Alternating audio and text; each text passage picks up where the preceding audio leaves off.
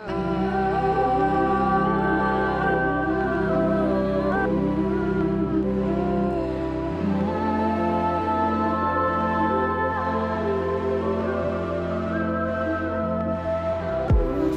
listening to the Bible teachings of Reality Church Stockton.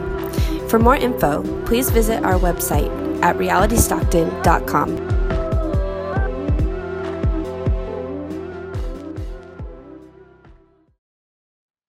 Second Peter chapter 1, verses 1 through 4. Simeon Peter, a servant and apostle of Jesus Christ, to those who have obtained a faith of equal standing with ours by the righteousness of our God and Savior, Jesus Christ. May grace and peace be multiplied to you in the knowledge of God and of Jesus our Lord. His divine power has granted to us all things that pertain to life and godliness through the knowledge of Him who called us to His own glory and excellence, by which He has granted to us His precious and very great promises, so that through them you may become partakers of the divine nature, having escaped from the corruption that is in the world because of sinful desire. This is the word of the Lord. Well, one of the most dramatic moments in a story or a movie or a TV series is when a character faces the mirror. And they have that sort of moment of self-realization like, oh my gosh, what have I become? Jean Valjean, after he steals from the Catholic priest, he has this moment of realization. He's like, sweet Jesus, what have I done? Become a thief in the night, become a dog on the run.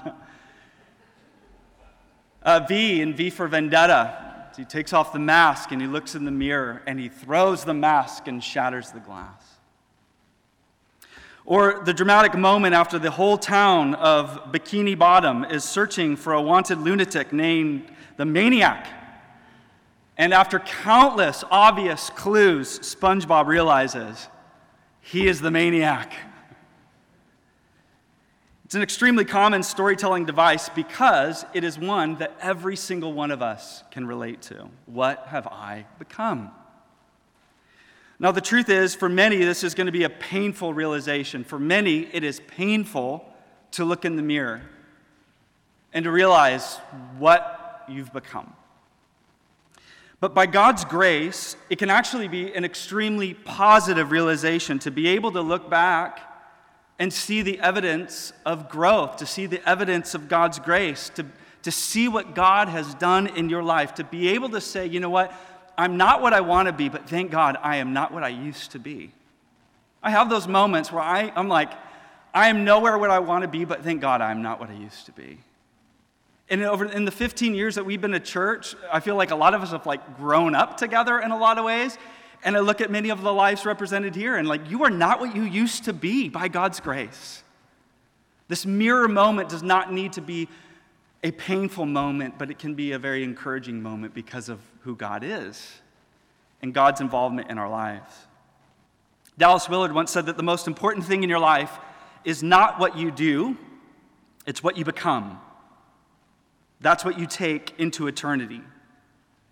Now, a lot of people are going to navigate through life asking, what do I want to do? Does it feel right? Does it sound good? Does it make sense to me? And they're formed and shaped by this sort of way of thinking. On the other hand, a typically religious person is going to navigate life asking this question: what do I have to do? What can I and can't I do? Is this something I'm supposed to do, or is this something I'm not supposed to do? But the Christian who is concerned with experiencing transformation asks an entirely different question and lives by an entirely different vision. Not that the other questions are bad and never necessary, but they in and of themselves are insufficient. What we are to be concerned with most is this question: what am I becoming? What am I becoming? And therefore, how does my entire life, my mind, my heart, my relationships, my time, my resources, my energy need to come into alignment with the person that God has called me to be? So today we are going to be looking at a topic that I believe is vital for every Christian to understand and to embrace. Peter later mentions that this is something that we are going to be needing to constantly be reminded of. He's going to commit the rest of his life to this and reiterating it, and it is something that we call today spiritual formation. What is spiritual formation? Spiritual formation is about cooperating with the Holy Spirit in his ongoing work of transforming us into the likeness of Jesus Christ. It's the Spirit-driven process of experiencing true and lasting change, that highly sought after but rarely obtained experience of true and lasting change. So I was recently driving, and I had turned on the Spotify playlist, New Indie, because I have a 16-year-old, and I need to stay connected to my 16-year-old through indie references. And so I'm listening to this playlist, and a song comes on by an artist I'm not familiar with, never heard them, never heard the song before. And in it, they're talking about having these good days where they feel comfortable in their skin, they like who they are. And then they have bad days where they're self-conscious, and they wish they could, quote, disembody and become somebody else.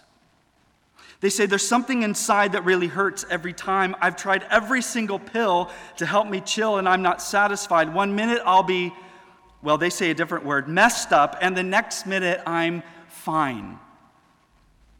And they go on to say something in the chorus that I think is remarkably insightful. In fact, I think if they knew that I was referencing this line in a sermon, they probably would not be very happy about that, but so what?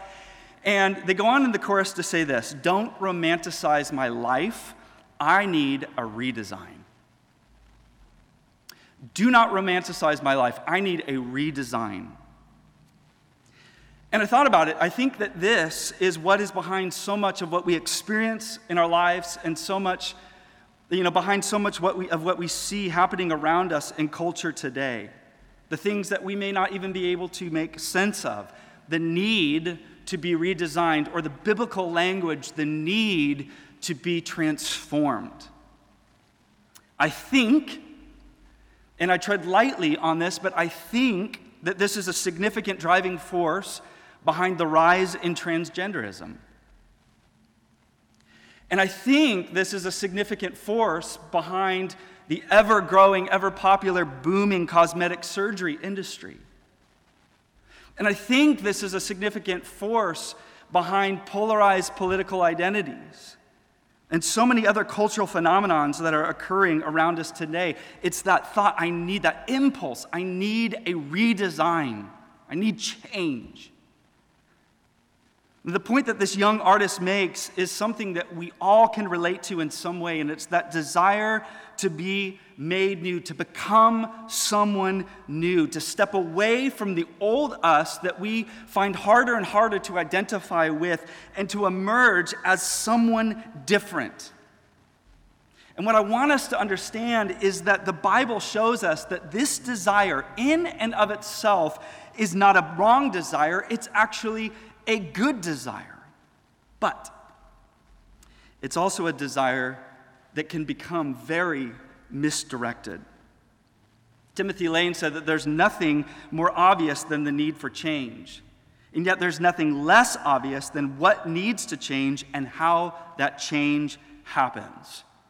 And so this portion of 2 Peter gives us a vision for what that change in our lives ought to look like and how it can actually happen, how we can experience true and lasting change. And so the vision of change that we're given here, here's kind of a summary statement, is this: we can share in God's divine nature by God's divine power that is now accessed through diligent practices. Divine nature, divine power, diligent practices. Let's begin with God's divine nature. This is what change ought to look like.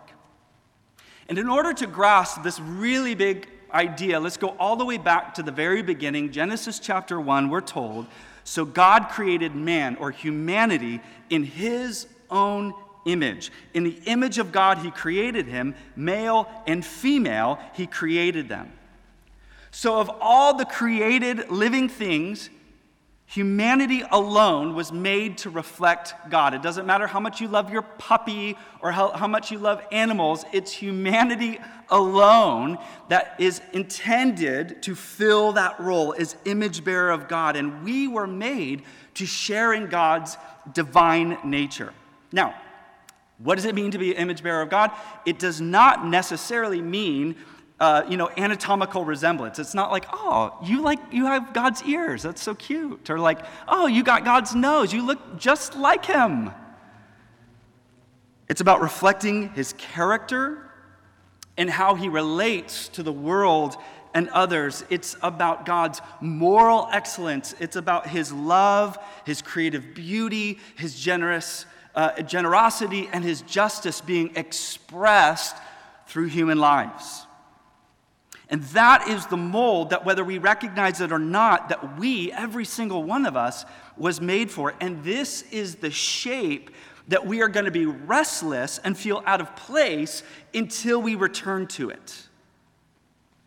But as we know, as we read on in Genesis 3, that through rebellion and sin, that image of God was distorted, like a mirror that was then shattered.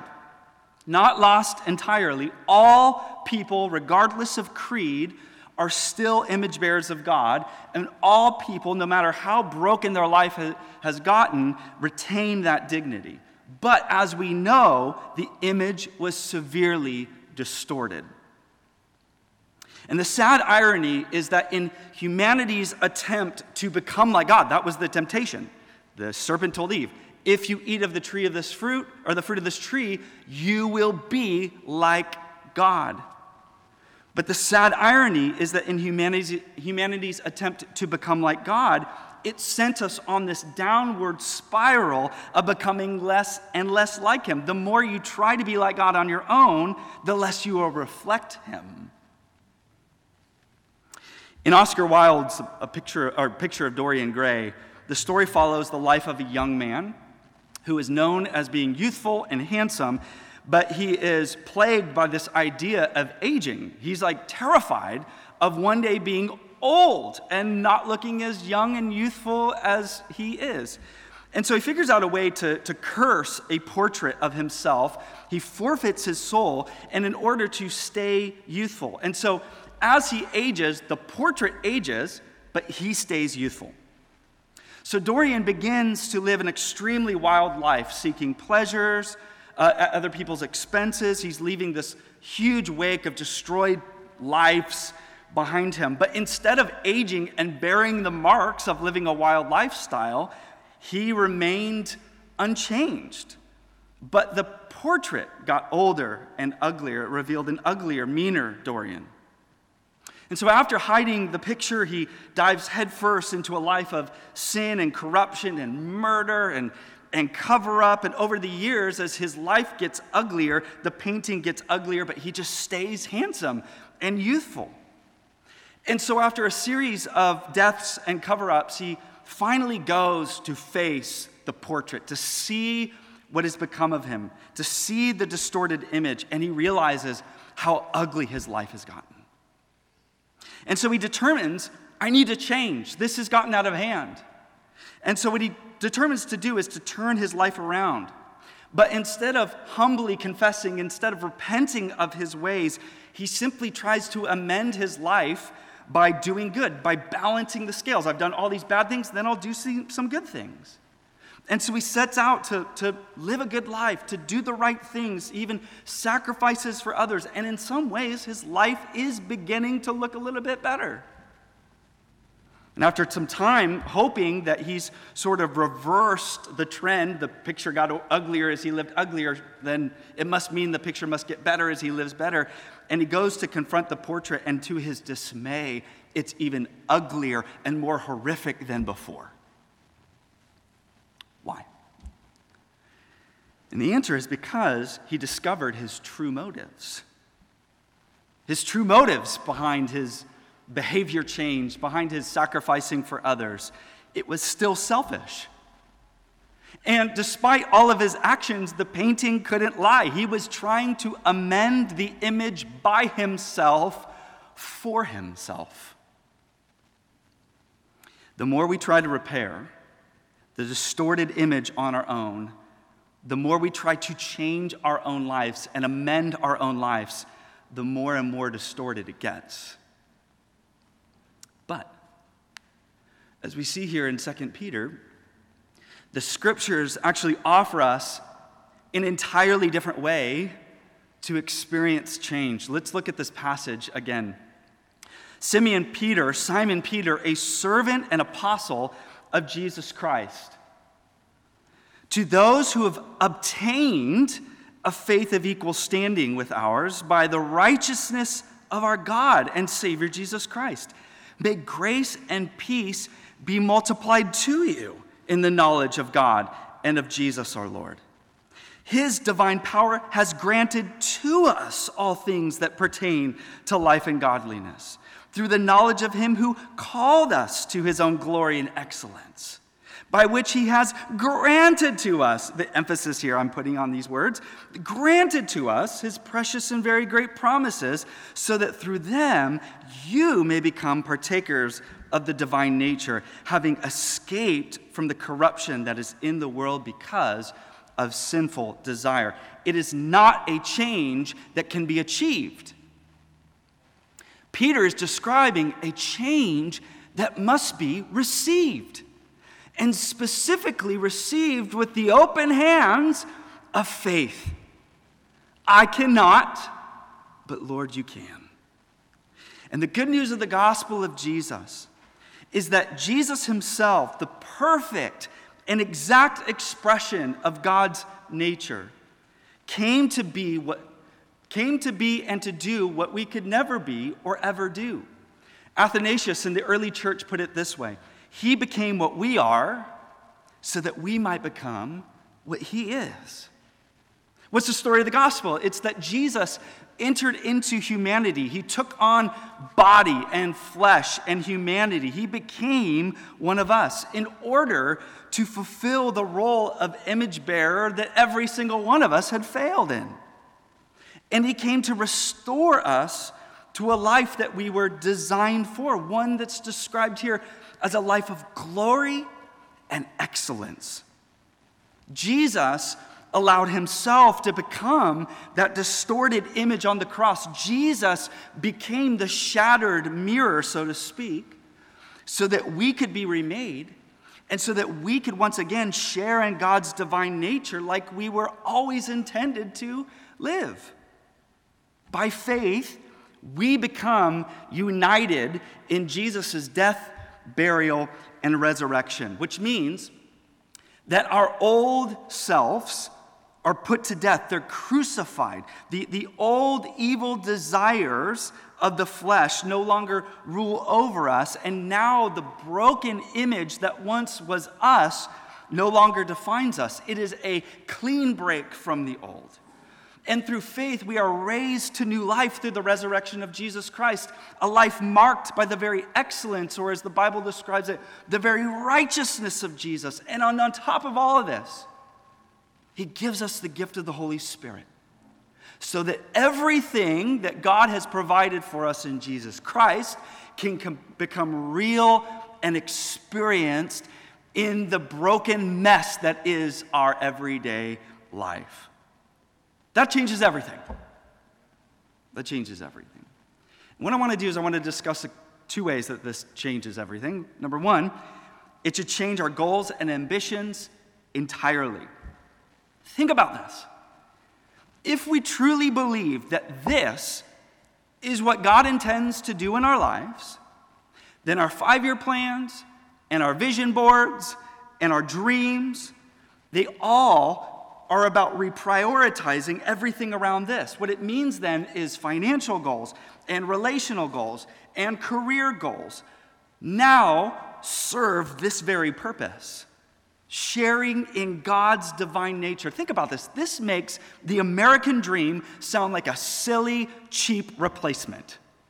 The American dream does not hold a candle to the vision that has just been laid out to us in these 4 verses. Because of what I'm becoming, because of what you're becoming, because of what we are becoming is far more important than success. And it's far more important than wealth or health or recognition or fame. I am, the Bible tells me, day by day becoming more and more like the eternal Son of God for the glory of God and his renown in the earth. What on earth could possibly be more important than this? What on earth could be more pressing than this? If you find something, please tell us. This is God's highest goal for our lives, and it ought to be our highest goal. Secondly, it changes the way that we approach others. C.S. Lewis always says it best. He said it may be possible for each to think too much of his own potential glory hereafter. In other words, you could potentially become a little bit obsessed thinking about what you're going to become. But it is hardly possible for him to think too often or too deeply about that of his neighbor. Remember that the dullest and most uninteresting person that you talk to may one day be a creature which, if you saw it now, you would be strongly tempted to worship. It is in light of these overwhelming possibilities, it is with the awe and thoughtfulness proper to them that we should conduct all our dealings with one another. There are no ordinary people. You have never talked to a mere mortal. Next to the Blessed Sacrament itself, he says, your neighbor, look around real quick, look to your left, look to your right. Next to the Blessed Sacrament itself, your neighbor is the holiest object presented to your senses. Think about how this changes the way that we look at others. Think about how this changes the way that we care for others. The divine nature. But let's look secondly at divine power. And this is how change happens in our lives. And what we're told here in 2 Peter is that faith in Jesus grants us access to a new life of unimaginable significance and freedom. Peter describes it in verse 4 like this: his precious and very great promises. This is a life of abundance. God promises us everything that we could ever need in order for us to become the truest versions of ourselves. Like God is saying, I am all in and I'm all invested in your transformation.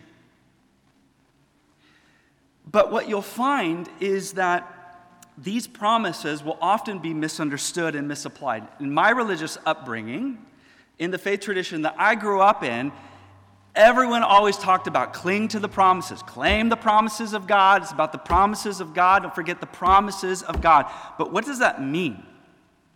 What promises are you talking about? Because if those promises are misunderstood and misapplied, they're not going to be experienced like Peter's describing here.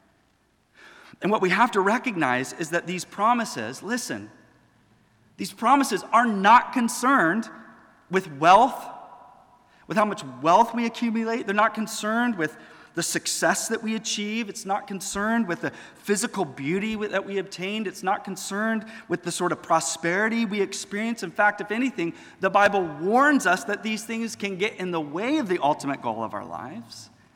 But instead, look with me in verse 3. His divine power has granted to us all things that pertain to what? Life and godliness. There it is. That's the promise that we cling to. In other words, I want you to visualize this right now in your heart and your minds. What is being described here is that the storehouses of heaven, whatever those look like, the storehouses of heaven are now open, wide open, and the full measure of God's power through his Holy Spirit has been unleashed into the world. But as Peter describes here, it is being completely directed towards this one single highest priority. You and me becoming like Jesus. That's the promise, and that's the power that we cling to. Amen? Oswald Chambers put it this way. I always leave it to other people to say the harder things that I'm not willing to say myself. We must continually remind ourselves of the purpose of life. Reality, we've got to continually remind ourselves of this. We are not destined to happiness. We are not destined to health. We are destined to holiness. And this is what God forever promises to provide for: our holiness, our growth in godliness. Now, unfortunately, the area that God has promised to provide for us most is often the area that we rely on our own methods the most. It is very easy to fall back into a mindset that has been present with the Christian church all the way back to the first century, and it goes something like this. It's God who saves my life, but now it's up to me to figure out how to change it. Paul would have some very unkind words for the Galatians. You foolish Galatians. You think what began in the spirit you're going to now perfect in the flesh? Who has bewitched you? What got into you? The point is this, that it takes just as much resurrection power to change our lives as it did to save our lives. But the good news is that that is what we've been given in the person of the Holy Spirit. Paul put it this way in Romans 8, if the spirit of him who raised Jesus from the dead dwells in you, he who raised Christ Jesus from the dead will also give life to your mortal bodies through his Spirit who dwells in you. God doesn't just show you what you need to become. He provides you with everything necessary to become it. Amen? Here's a question. How do we access this? How do we access these, quote, precious and great promises? How does this kind of significant change come into our lives? Where does the power from on high break in to our daily lives? Peter's answer may be surprising to us. Peter's answer is that it's accessed through diligent practices. Look with me in the very following verses 5 through 11. For this reason, in other words, in light of all these things that I've just told you, make every effort to supplement, or the word literally means to minister, to your faith with virtue, and virtue with knowledge, and knowledge with self-control, and self-control with steadfastness, and steadfastness with godliness, and godliness with brotherly affection, and brotherly affection with love. For if these qualities are yours and are increasing, then they keep you, listen to these words, from being ineffective or unfruitful in the knowledge of our Lord Jesus Christ. He gets even sharper. For whoever lacks these qualities is so nearsighted that he is blind, having forgotten that he was cleansed from his former sins. Therefore, here's the deal, brothers and sisters, but be all the more diligent to confirm your calling and election, not make it possible, but to prove it. For if you what? Practice these qualities, you will never fall. For in this way there will be richly provided for you an entrance into the eternal kingdom of our Lord and Savior Jesus Christ. So here's the deal. God is the one who is making us a people of virtue. God is making us a people of knowledge and self-control and godliness and love. But the scriptures make it absolutely clear. These qualities increase in us as we diligently give ourselves to practicing them. Let me put it simply. You will begin to reflect what you repeat. What you do over and over and over and over and over again will take root in your life, for better or for worse. One more illustration. In the original Matrix movie from the late 90s, Keanu Reeves' character Neo joins a group of rebels that breaks free from the matrix. That would take way too long to explain, so you just have to trust me on that. He joins a crew that's led by a guy named Morpheus. I love the reference there. Morpheus, who's helping him get accustomed to new life free from the matrix, free from the corruption and bondage of the matrix. And because Neo is like the chosen one, he's got this like special, purpose and prophecy over his life, he must be trained to acquire these special fighting skills. And so, how does he attain these special fighting skills? He literally lays back, and Michelle's like, worst nightmare, a cord is stuck into the back of his brain, and then he just like lays back, and these skills and abilities are loaded into him like a program. And then after he's done, Morpheus comes over, and Neo famously says, I know Kung Fu. And he proves that he knows Kung Fu. So here's the deal. Silly illustration, but here's the deal. Many of us approach Christianity with the same sort of expectation. That when we trust in Jesus and we receive the Holy Spirit into our lives, that boom, all these new habits and new behaviors and new ways of thinking and new ways of acting are going to be downloaded into us like a new program into our spiritual mainframe, and it's going to be like a program override. Now, all of a sudden, we have all these abilities to live and love like Jesus. No more bad habits, no more sinful tendencies, just all new qualities. How's that going for you? And when it doesn't happen, or at least I haven't met someone yet, we're then left confused and questioning, well, did Jesus really even come to my life?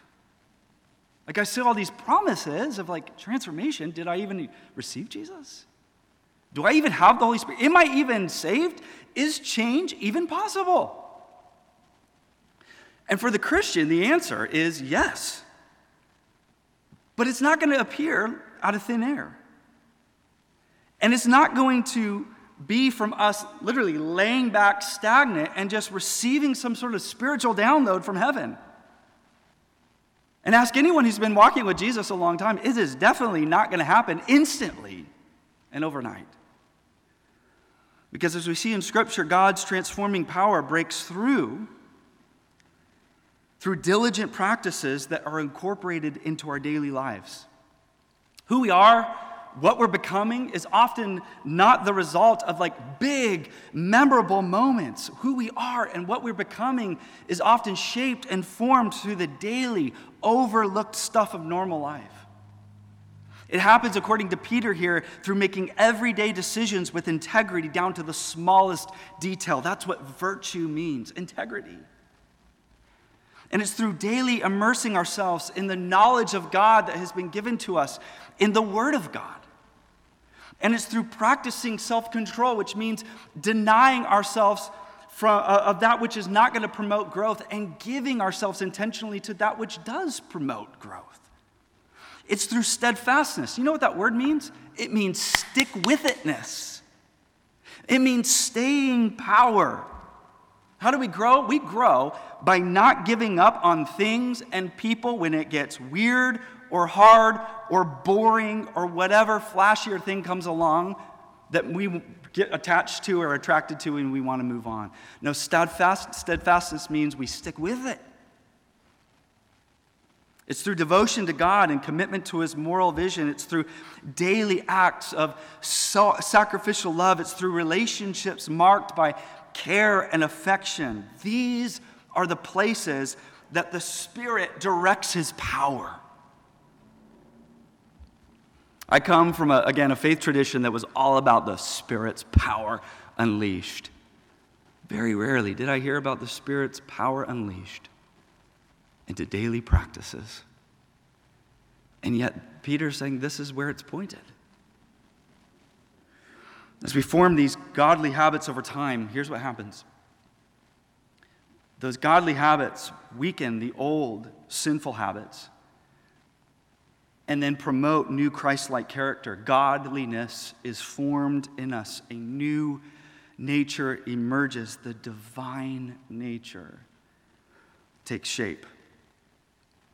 And through the Lenten season, what we're going to do in the week coming up, we're going to be focusing on the practice of prayer and how we, as God's people and the many, many, many generations before us, have been significantly shaped in our faith and grow into Christ-likeness and godliness through prayer. And so here's my ask of you. Stay engaged in this season.